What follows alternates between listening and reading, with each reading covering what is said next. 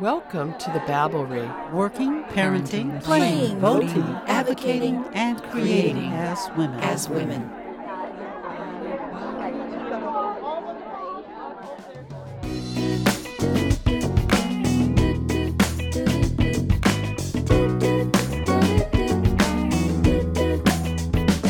It was a lousy deal on both our parts. You bet me a body and I raised you a heart, but you foiled my plan. When you called my bluff, I got a decent hand, but is it good enough to win? I had it figured out until you dealt me in.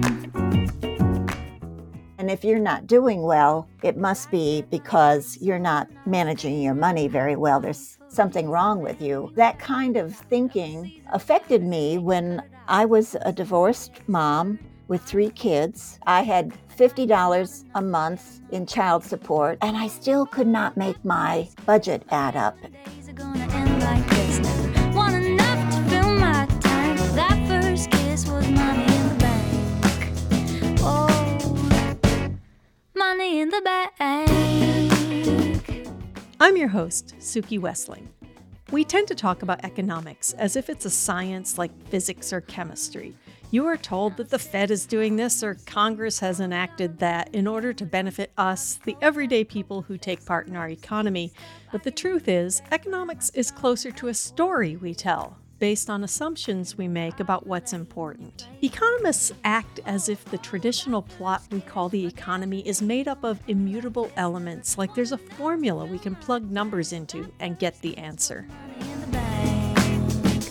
Oh, money in the bank. Come and get in bed with Shame of shames, I ended up having to go to the welfare office. I was working full time. I was going to school, but I couldn't make my budget work and I needed help and knew it just to feed my kids. I thought there was something terribly, terribly wrong with me. But no, there is nothing wrong with you if the formulas don't add up in your household.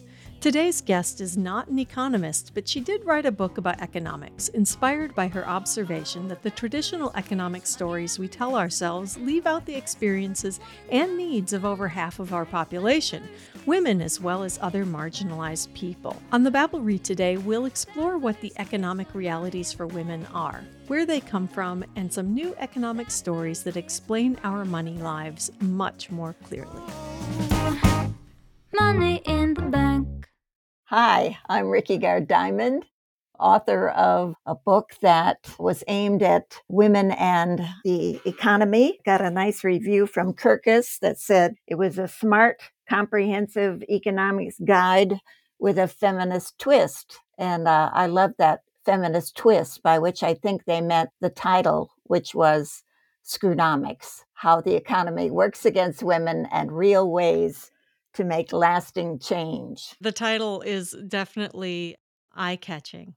That's the first thing I noticed. I just read an article by you on the Mid Magazine website, and I think that's what caught my attention. It's like, oh, this is a good piece. And I looked down, it's like, Screwnomics, what's that?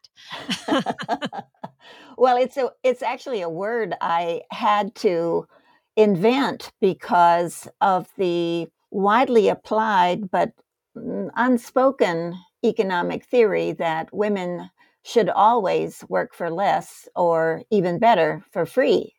That seemed to be everywhere, but no one was talking about it openly. Yeah, and what I'd like to do is in this discussion, we're going to touch on a variety of ways of looking at this. But I thought I'd start by playing devil's advocate. Okay. And the devil's advocate says more women than ever are working and working full time. A larger share of mothers with children under 18 are working. Women slightly outnumber men in the college-educated workforce. Yes. And in graduate programs, women now outnumber men 1.6 to 1. So, Rickey, what the heck is the problem? Well, I think a lot of people view it that way. But let's take a look at the wage gap. It continues to be universal, whatever the industry or the work area. It's universal, and it doesn't matter if it's a female-dominated field or a male-dominated field.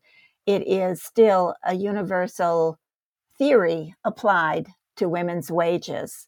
It doesn't look like that much when you're talking about 71 cents to a man's dollar, but when you do them, multiply it out over a year's time, it adds up, which is what Equal Pay Day is always about. There's research on all of this. Of course, people can go look up the numbers. But one thing I read was what would happen to the US GDP if we evened that gap, which is Yes.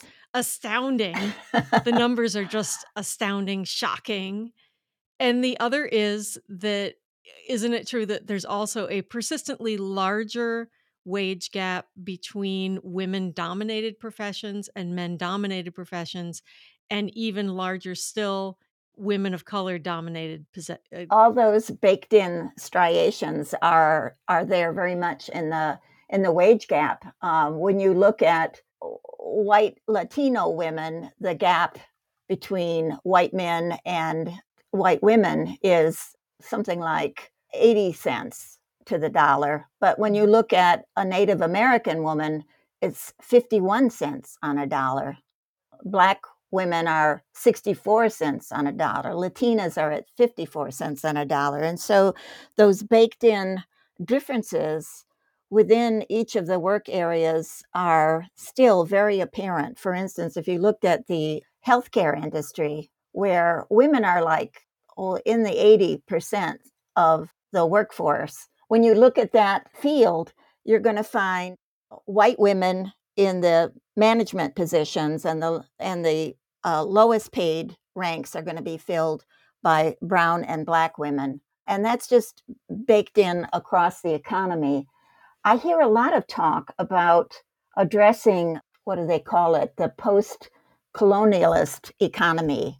Just dipping our toes lightly into the weeds of feminist economic theory, it's important to be clear about the origins of our legal system, which derives from legal concepts developed over hundreds of years. When we create new legal structures, such as economic systems, we build them on top of existing law and very seldom do a wholesale reconstruction of what came before. And what came before was not great for women. As we heard in the Babblery's previous episode, Invisible Women, American women were legally considered property until the mid and late 19th century. So women's labor in the home was a marriage benefit to a man, not valued labor provided by women.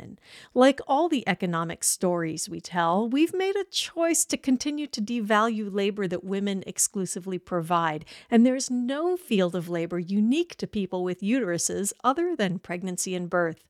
Rickey Gard points out that the gestation and birthing of babies is work. It's hard work that benefits our society, and yet we expect women to do it for free. Women are not at the front of people's minds when they think about the economy. They think we're doing okay.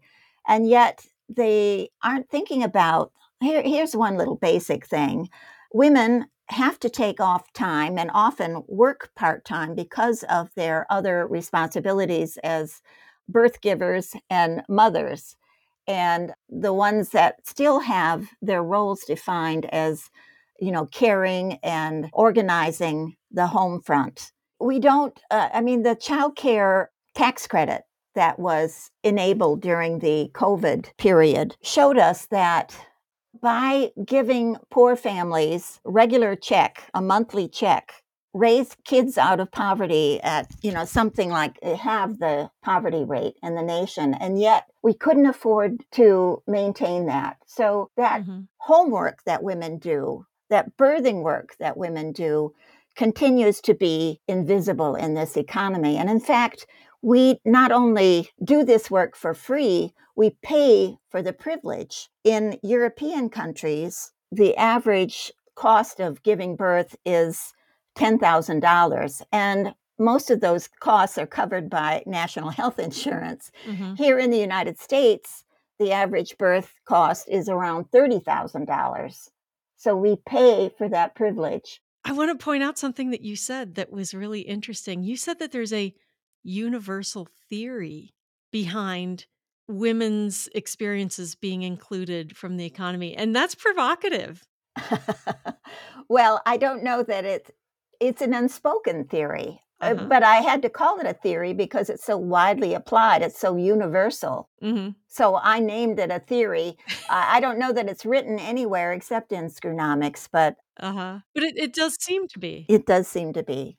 Yeah. And it's clear from the work that women are still expected to do and are the work that is devalued because it's done by women and because it's concerned with, caring, taking care of, maintaining relationships, making sure everybody has dinner and are happy at the dinner table, although we're not eating at the dinner table as much as we Unfortunately. used to.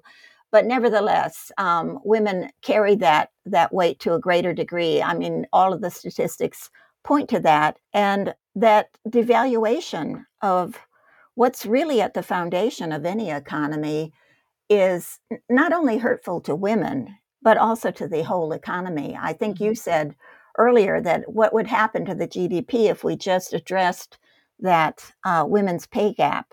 We'd see this enormous growth.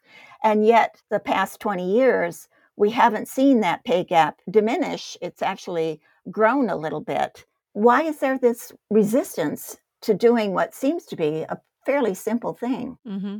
Now, young women are approaching equity in pay to a greater degree than was true for our generation, but it remains there and it's supported by statistics in every realm. One of the things that I know that we saw was what happened to the economic health of the country when poor families received some support during the pandemic for their children. Can you talk a little bit about why it would actually help our economy as a whole if mothers were supported that way in general? It's important that we look at the work women do as birth givers. The USDA, the United States Department of Agriculture, puts out an annual figure for what it costs to raise a child to age 18, not counting college costs. And it's up to about $750,000 per child. Women's wages, and in fact, parents' wages combined, have a difficult time paying for children.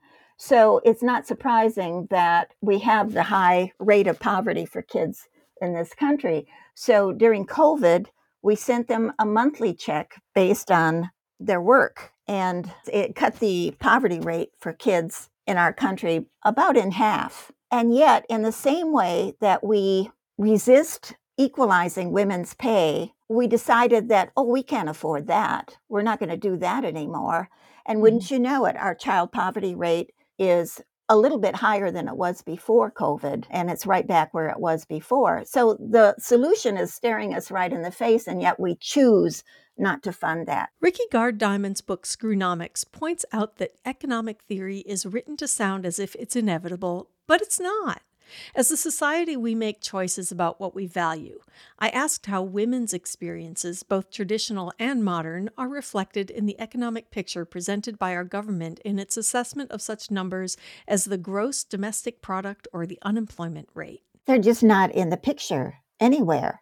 They're not a commercial activity. We only fund commercial activities where profits can be made. That's a deliberate result of we only create dollars from debt. If you look at the dollar bill, which is signed by, it has president's pictures on it, and it has the treasurer and lots of signatures here.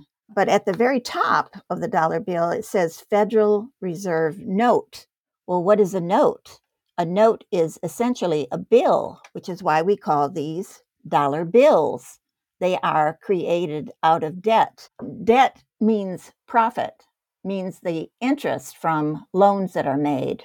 That's what we choose to fund. Mm-hmm. So women having babies or forests growing trees don't count until you can cash them in on the labor market or cut them up into lumber. It seems to me that there are a number of ways that how we measure our economy doesn't really align with people's real experiences. One of the things that is happening in the economic picture right now is that economists are saying we're getting a real handle on inflation, things are looking good. But households are not saying that. Yes. So can you talk a little bit about that misalignment? What's missing from what economists look at? Inflation is one of the definitions in Screwnomics that I have right up front, and I think it's one of the hardest things to understand. It has something to do with that added on interest that commercial loans demand. The added on interest from issuing so many loans over time very reliably moves the money up from people who don't have enough money to buy a house with cash. They have to borrow it. It moves that money up to those who have enough money that they don't need, that they can loan it to you. And so there is this general sweeping up of resources. For a long time, economics has been divorced from politics, largely the work of the neoliberals who came into vogue when Reagan was, these are Reaganomic economists. Milton Friedman was the Nobel Prize winner for that era that changed a lot of the way that we thought about money and the public and private interests of the nation. John Maynard Keynes' thoughts about the economy were very different. In a nutshell, he believed if you were in a financial crunch, the government needed to favor renters, not the landlords. When we're looking at our economic picture, it's as if we're looking at a picture that's missing many of the colors. Yes, it's missing what is social and cultural and unprofitable, that is engaged in simply for the joy of it, for the pleasure it gives us to live. Our work as citizens, our engagement as citizens, our curiosity and learning. There's a joy in learning what you didn't know before in your family and your children, in your neighborhood and your local park, in all of the relationships that we have that increasingly we're being isolated from because of, well, COVID was one of the causes, but also by this new digital world that we now are trying to traverse, which I'm just going to point out is somebody else's property, because I know this because they have a right to, every time I go to a website or a software that I've been using in my digital life, which is really crucial to my own work, they have the right to rearrange the geography. That's something that I'm not in control of any longer. Rickey Gard Diamond acknowledges that although expectations in our culture have changed, the numbers have hardly budged. In households with a female and male adult couple, the women, even when they are the main breadwinner, provide more of the free labor, more childcare, more house cleaning, more grocery shopping, not to mention all the labor when it comes to birthing. In same-sex households, which show more equitable distribution of home tasks, a two-woman household is likely to be paying double the penalty for devalued labor outside the home, whereas a two-man household benefits. On top of that, Rickey points out, are the tasks that families can't hire someone to do, the emotional labor that is still more likely to be provided by mom or wife. So while men are making more money on average for the work they do outside the home, women are making less money not only for their paid work, but for the unvalued work that goes unnoticed in our assessments of the economy. I think those are really invaluable tasks, and I'm not saying that we shouldn't be doing it. It absolutely is essential if we want to have a society that isn't at war with each other. It's an invaluable work, and that's usually what it's called, which is a way of giving mom a Mother's Day card, but not rewarding her for her very real work. In a way, the child tax credit was a way of rewarding parents' work. I've got wonderful, loving men in my family, and I'm happy to see that, to be able to count on that. But they'll tell you that that work isn't particularly valued in the larger world. Men who have paternity leave in their corporation very often choose not to take it, because if you take it and you take the full length of it, somehow that devalues you in the same way that women have been devalued.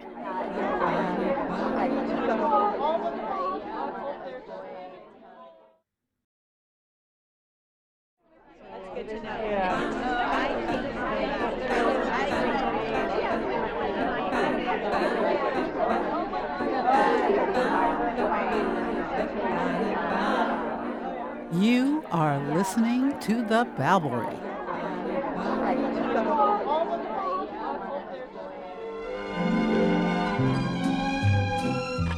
Good morning. This is Mrs. Grousman for Home Economics 1. Today's lesson is cooking for your family. We will learn how to cook chicken pot pie. Welcome back to the Babblery. Rickey Gard Diamond's education in economics started with an experience she initially viewed as shameful. One of the things that I loved about your book, Screwnomics, was as I was reading it, I thought, Rickey is doing with this book what I do with my podcast, which is instead of just presenting issues with the numbers and the problems and here are my solutions to it, my feeling is that what people really respond to is stories about other people, people's own stories, their own lives. And you interwove your own story into this book about economics. Right. So first, what led you to do that? Because my own story is so full of economic mistakes, I've learned a lot.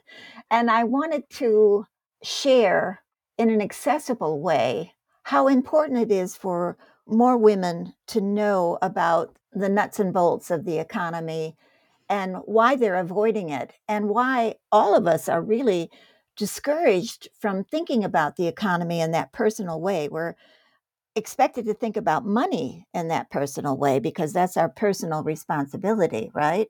Mm-hmm. And if you're not doing well, it must be because you're not managing your money very well. There's something wrong with you.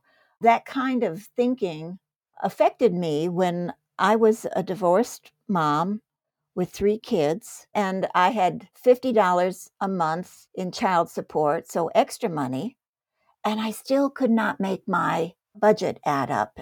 And shame of shames, I ended up having to go to the welfare office. I was working full time. I was going to school, but I couldn't make my budget work and I needed help and knew it just to feed my kids. I thought there was something terribly, terribly wrong with me. When I went to the welfare office, I saw that I was so much more privileged than most of the women that I saw there who were Black women who had more children than I had, who weren't dressed in a business suit. They didn't have earrings on. And I was just so aware of a peculiar situation that I felt myself to be in. I really didn't understand until I later moved from Michigan to Vermont, where I lived for the past 40 years, that there Republican and Democratic women had formed a coalition and were beginning to look at this wage gap thing. And that's when I learned that I was making 51 cents on a man's dollar. And that was why my budget didn't work. It didn't work even when I had welfare help, and that remains very true. In fact, it's even more true since the Clinton welfare reform move that has made welfare even more difficult than it was when I applied for it. But I also learned that, we have these mythologies about the welfare queens who always are Black, right? But most families that are on welfare are white, and most of them are, in fact, working, but they still can't make their budgets work. Now, why is that? Is that because they're all personally irresponsible with their money management? Or is there something more systemic going on?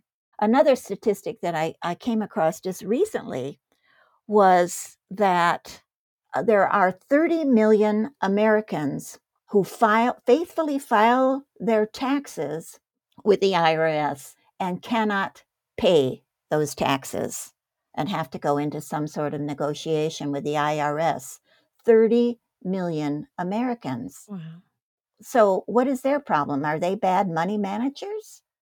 I don't think so. There is something really systemic going on. And yeah, the latest statistics just out the other day was that the top 1% in this country now own as much wealth as the entire middle class of the United States. I mean, the numbers are in the trillions. Those are even more difficult to think about, but those numbers are huge.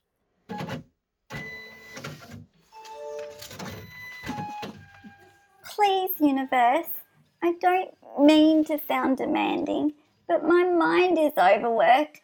The fairies are tired. And haven't I done enough already? So can you just give me my man and my money now? Please, please, please. Just imagine if we had that 90% tax rate, we'd be in a much better shape, and maybe we could afford that child tax credit monthly check if we did that. Rickey Gard Diamond's book, Screwnomics, develops economic theory for women by building on the story of her own family.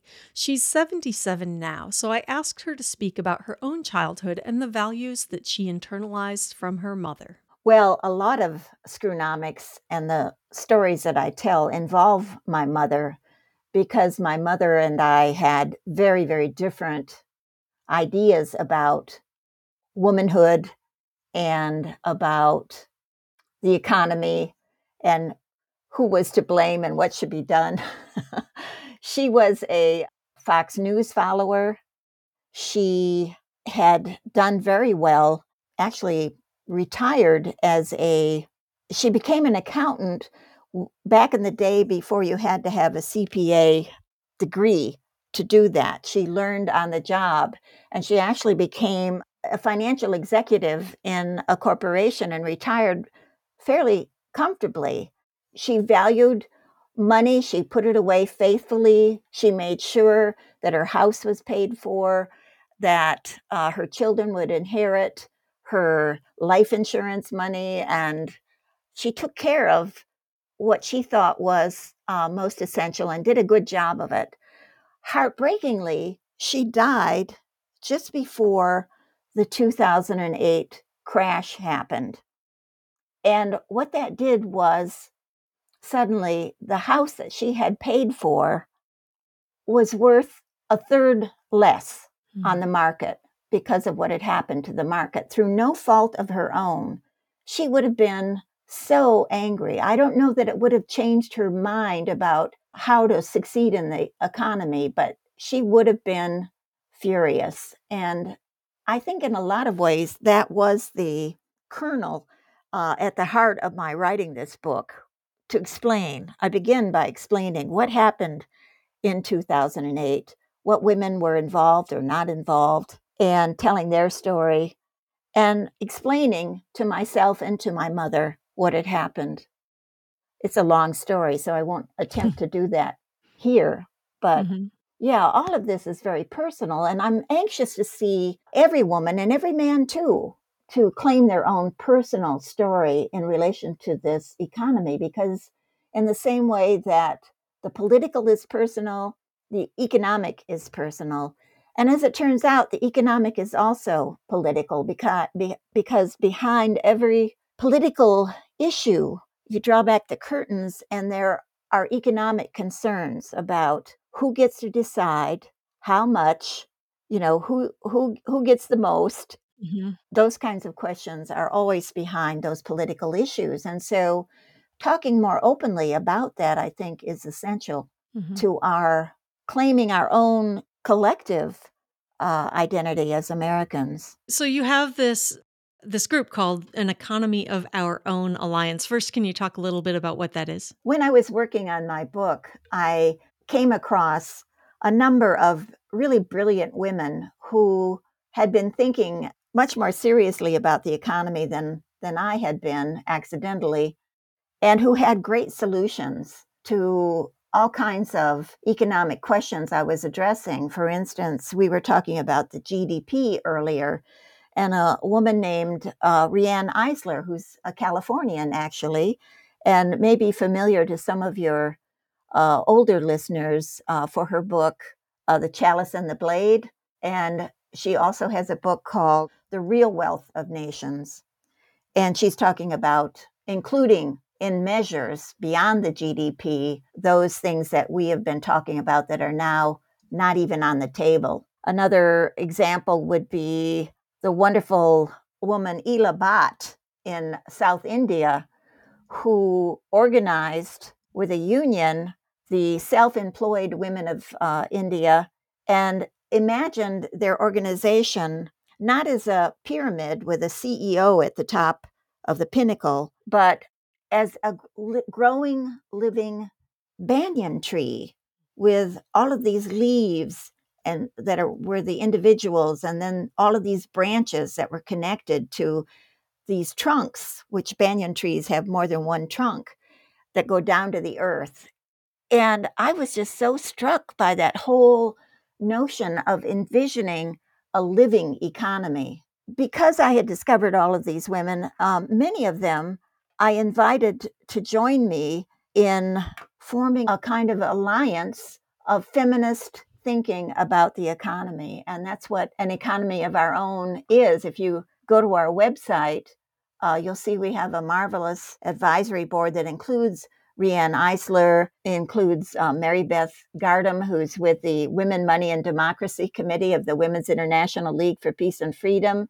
You'll see Katanya Hart, who is with the West Virginia NAACP and a national board member for the National Organization for Women. You'll see Carmen Rios, another Californian, who is a feminist rock star, digital wonder. I mean, she's the one that has helped so much with our webpage and our designs and our social media. An economy of our own is a place where we bring together women around an economic issue, because part of the problem with the economy is that there are so many pieces. How do you think about it?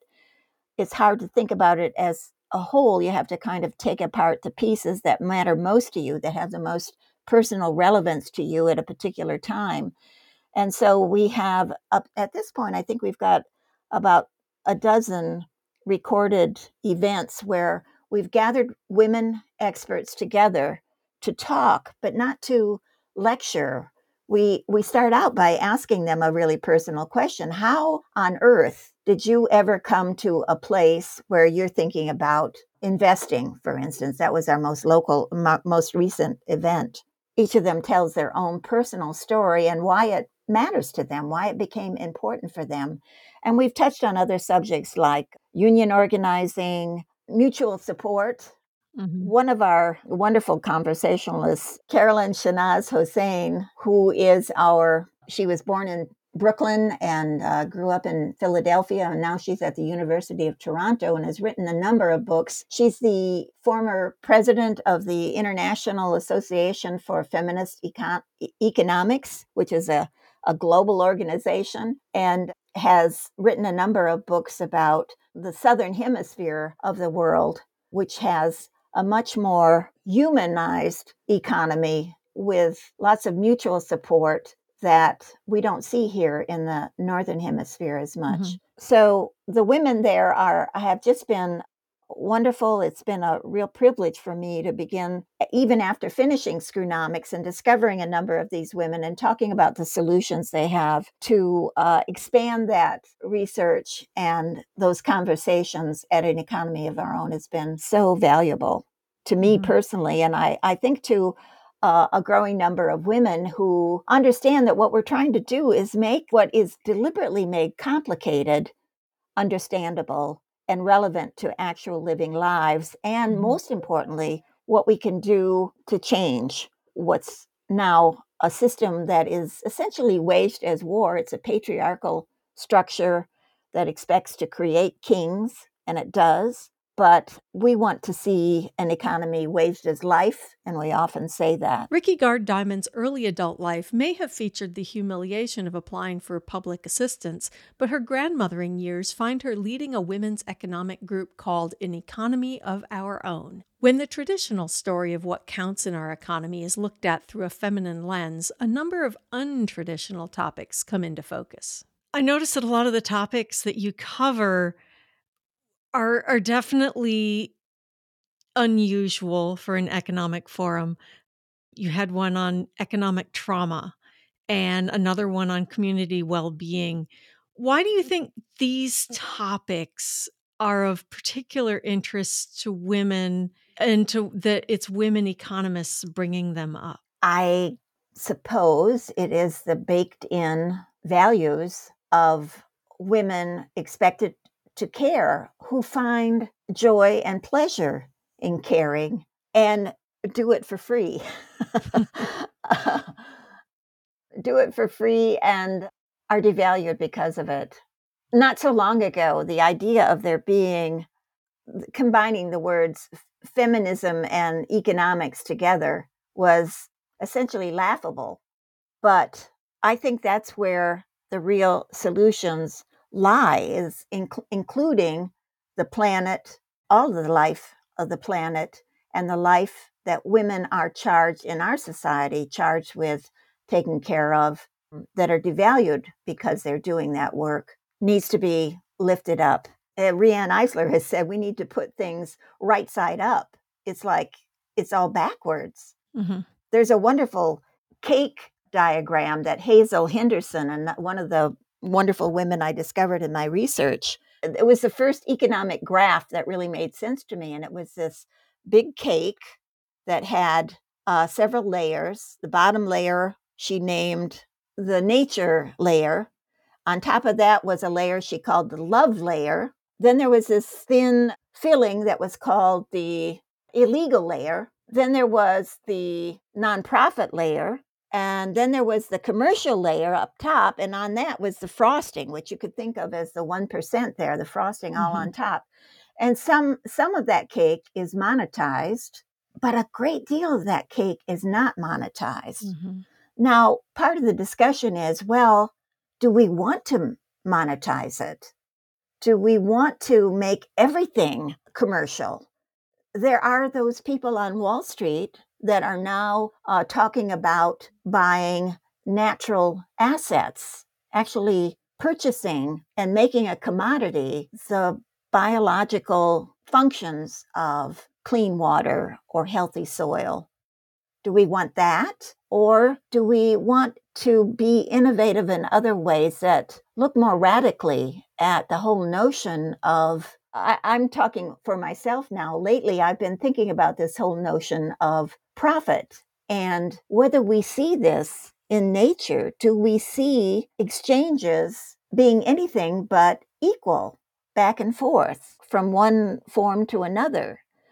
There are those people who are working on nuclear fission who believe they can create this extra energy, but I don't see it in the world around me. And I'm wondering in what ways we can redefine profit. Is it only money, or can we, as some investors are doing now, can we also think of wealth as invested in our communities and their well-being and in the sustainability of the businesses that we have in place? And are they good for the planet and good for people? So that kind of triple bottom line, profit, people, planet, I think we need to look at that more closely and challenge what is now only something called shareholder value. That is the utmost good in the current economy that has given us money kings.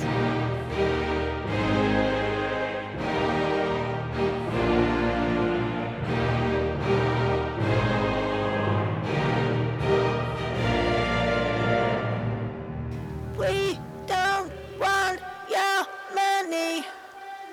We don't want your money. Your money. When the Babblery returns, if the situation is so bad, what are women doing to change it?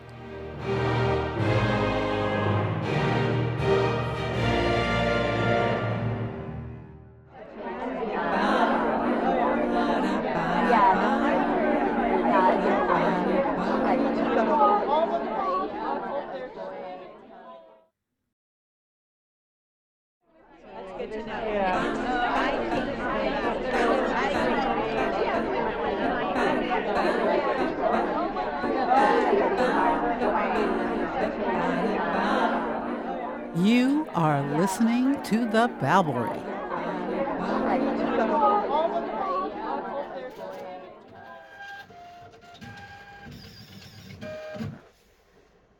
Money, money, money, so much money. I was really struck when perusing the videos of meetings available on an Economy of Our Own's website that these women are sloughing off a lifetime of training in the belief that economics is a dry subject. I remember being told that over and over, and I still see references to it in articles about economic issues. But if dry means that it doesn't connect with us on an emotional level, this is clearly untrue. The reality of economics connects with every facet of our lives. It's simply the way we've chosen to present economics that comes off as less than personal. These female economists, however, are making it personal, and they're doing it in a touchy-feely personal way that comes off as nothing short of radical. And it occurs to me that the really radical thing here is that for as long as men defined economics as a dry matter of numbers and widgets, that was actually the radical thing. To take the humanity out of economic theory, to take half of the human race right out of it by defining their work as not worth quantifying, that's the radical choice. Because let's face it, the numbers tell us that the unquantified work traditionally done by women at home is deeply entwined with our economic health. Rickey mentioned the 2021 child tax credit, which sent up to $3,600 per child to households. That money was literally the first time that parents, and again, let's stress that this work is still mostly done by women, were paid for work done in their homes. The numbers showed us exactly what happens when families have enough money. Fewer children went to school hungry, fewer children came home to an empty, cold apartment. All that money cycled into our economy and bolstered a huge burst of economic activity. And following the money further down the road, we also know that well-fed, cared-for children have fewer acute health care and mental health care needs. They do better in school, they are less likely to turn to crime, they are more likely to continue their education, and all the numbers tell us that all of those things are good for the economy. The bottom line is that the touchy-feely stuff has a direct effect on the economic life of our country. Those old dudes and their dry numbers were trying to ignore over half of the work that built this country, the unpaid labor provided by women and the low and unpaid labor provided by people of color. The way these women are approaching economics is less radical than simply obvious, sensible, and realistic. Our system of not valuing women's work equal to men's costs this country money, lots of it. One of the Scandinavian countries that are much more forward thinking about these issues than we are, they give like a full year's parental leave for bonding with your baby. And the mother cannot get her leave taken unless her partner also takes his. Rickey Gard Diamond's organization, An Economy of Our Own, declares its purpose this way. Today's economy is the product of 2,400 years of male-only discourse. It generally omits, misnames, or discounts women's essential production, passionate attention, and ideas. None of our present financial systems and tools, banks, corporations, coins and currency, stocks and bonds, or basic rules of their exchange and trade were invented by women. Females continue to be blocked from owning this economy or its dollars. In the last part of our discussion, we'll address some of the solutions that are being enacted today to nudge our economy in ways that benefit all people. We start with the idea of mutual aid. This is the economy based on relationships. There's a wonderful organization called the Banker Ladies, which is one of Carolyn's projects. African immigrants to Canada were often discriminated against by traditional banks. And so they would form mutual aid groups based on relationship where people chip in a certain amount of money regularly, and then that money is available to members of that group. So it's kind of an informal banking system. It can also be in exchange of services. There are things called time banks that also enable people to exchange work with one another. I took advantage of a time bank in recent years when I had a leak in my roof and I had to cut out a piece of the drywall. A lovely older woman came over to show me how that was done, and she helped me with the whole project. In exchange, I didn't give her anything. She did this willingly because she had offered her services through the time bank. And I had other services that were available at the time bank that were available to all the members of that time bank. So that's another way that people provide mutual support. There are things like local soup kitchens. It's the holiday time, and I'll bet your town, your local churches, maybe your YWCA or other organizations like that are offering meals. Public banking is something that I was only vaguely aware of before my conversation with Rickey Gard Diamond. But once I looked it up, it's one of those ideas that illustrate best her assertion that our economic system is not inevitable. Many choices led us to the economic story that depicts the banking industry as paying handsome salaries to a few rather than serving the widest variety of needs. Even our credit unions, originally envisioned as focusing on service rather than profit, charge what economists call junk fees, things like that service fee that you pay at the ATM, even though maintaining an ATM is saving the bank huge amounts of money. Unless you subscribe to the theory that this is yet another step in the liberal left slide toward communism, even publications like the American Conservative have come out in favor of the idea. Public banking illustrates another part of the argument that the women of An Economy of Her Own focus on, that banking, just like every other facet of our society, from policing to standard cabinet heights, was designed by and for white men. The next one I wanted to ask about is public banking. What's that? I learned about this by reading a wonderful book by Ellen Brown. It's based on the Wizard of Oz and Dorothy. And it explained a great deal about how our money is produced commercially and for commercial purposes alone, and how using that same system that is in existence now to create local banks, state banks.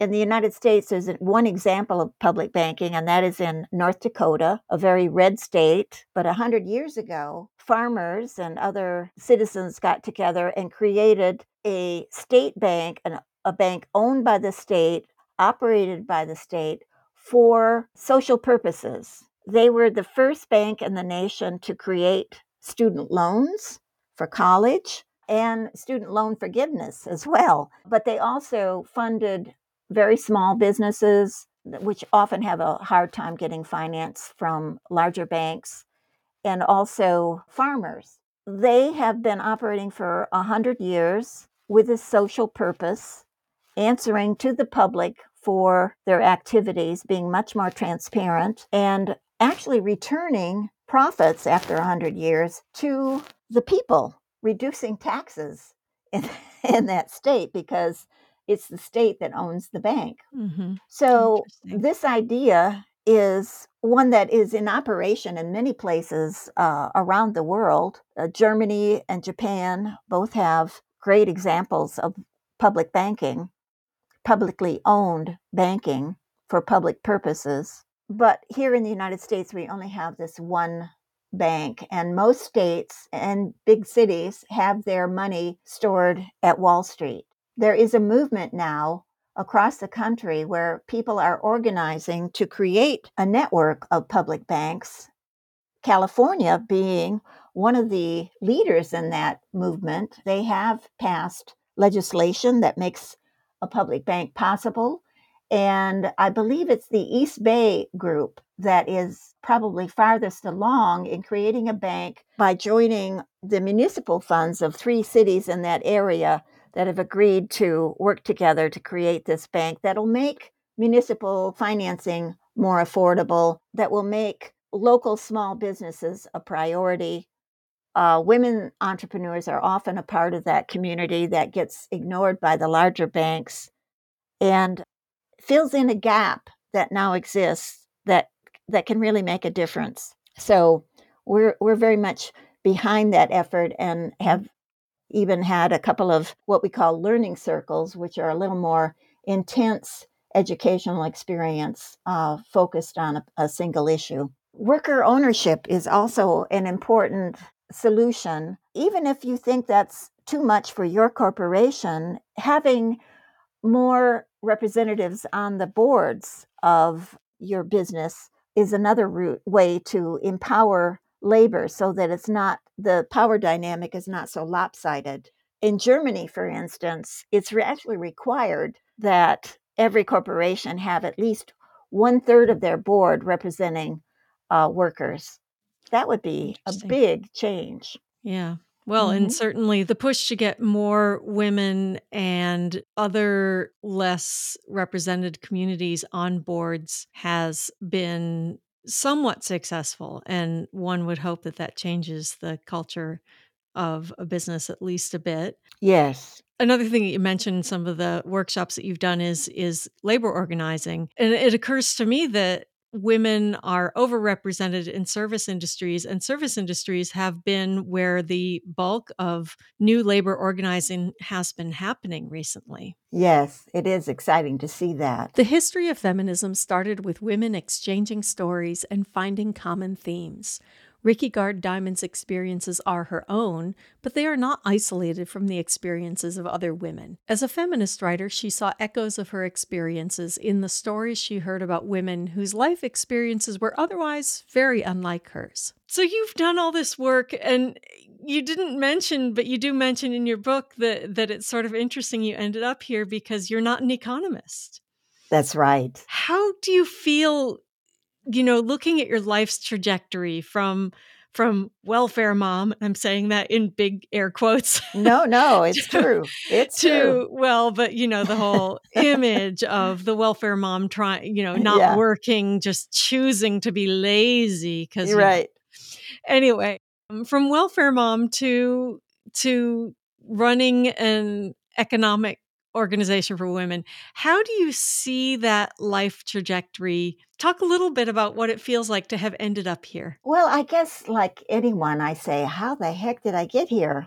And it's a long, convoluted story, but I think I'm here because I still have compassion for what I saw in that welfare office. And even within that office, the layers of complexity, layers of privilege that were evident, One of the mainstays of our organization and an economy of our own, and in my own research, is including diverse voices, because in a way, I think I not only want women to claim their own economic story, but their own economic expertise, because if you're alive in this country, you've been using it. And it hasn't always matched up with what the Dow is saying about the economy. But I think when women get together and talk about what's going on in their lives and understand that what is so difficult to understand is actually deliberate and not all that complicated when you really look at it closely, is important. This conversation offers a lot of food for thought. It's clear that when you scratch beneath the surface of the good news, there's still a lot of work to be done. The numbers of women in higher education are great, but in many fields, especially the sciences, those numbers mask the inequities that still exist. In the Babelry's interview last year, women scientists talked about the large amount of emotional overhead that costs them time and focus, everything from choosing clothing that will telegraph the right message to having to assert themselves to get the necessary physical space in classrooms and labs. In a forthcoming episode on female herpetologists, you'll hear women talk about how they literally can't turn to their mentors for certain types of mentoring. Rickey makes it clear that until pay inequity is dealt with, women's economic equality is an intractable, immovable problem. The key seems to be removing barriers, but many of those barriers were put into place by previous generations, and they still largely go unnoticed at this point. We're running an economy designed for a well-off, white, Victorian family with a working father at the head and a homemaker providing free labor at home. That world is largely past, yet the ways we measure our economic health were designed in and for that world. Rickey and I only touched on some of the solutions that the women of An Economy of Our Own speak about, so I highly recommend you check out the links on babblery.com for more.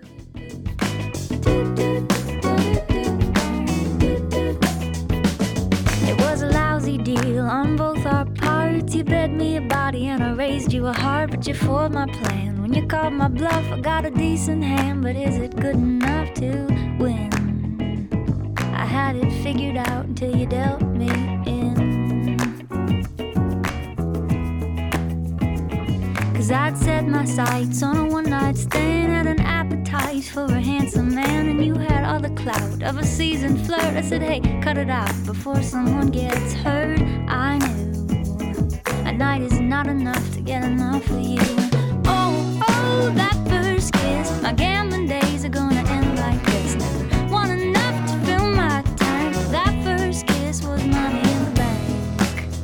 Oh, money in the bank. Thanks to Rickey Gard Diamond, author of Screwnomics, for sharing her life and insights about women and the economy. A list of resources mentioned can be found on the episode page on the Babblery, and for more information, visit aneconomyofourOwn.org. The song Money in the Bank by Carsey Blanton and Home Economics by Mrs. Grossman and Monty are from freemusicarchive.org. Other sounds are from freesound.org. Like this, never want enough to fill my tank, but that first kiss was money in the bank. Oh, money in the bank. Come and get in bed with. Thanks for listening.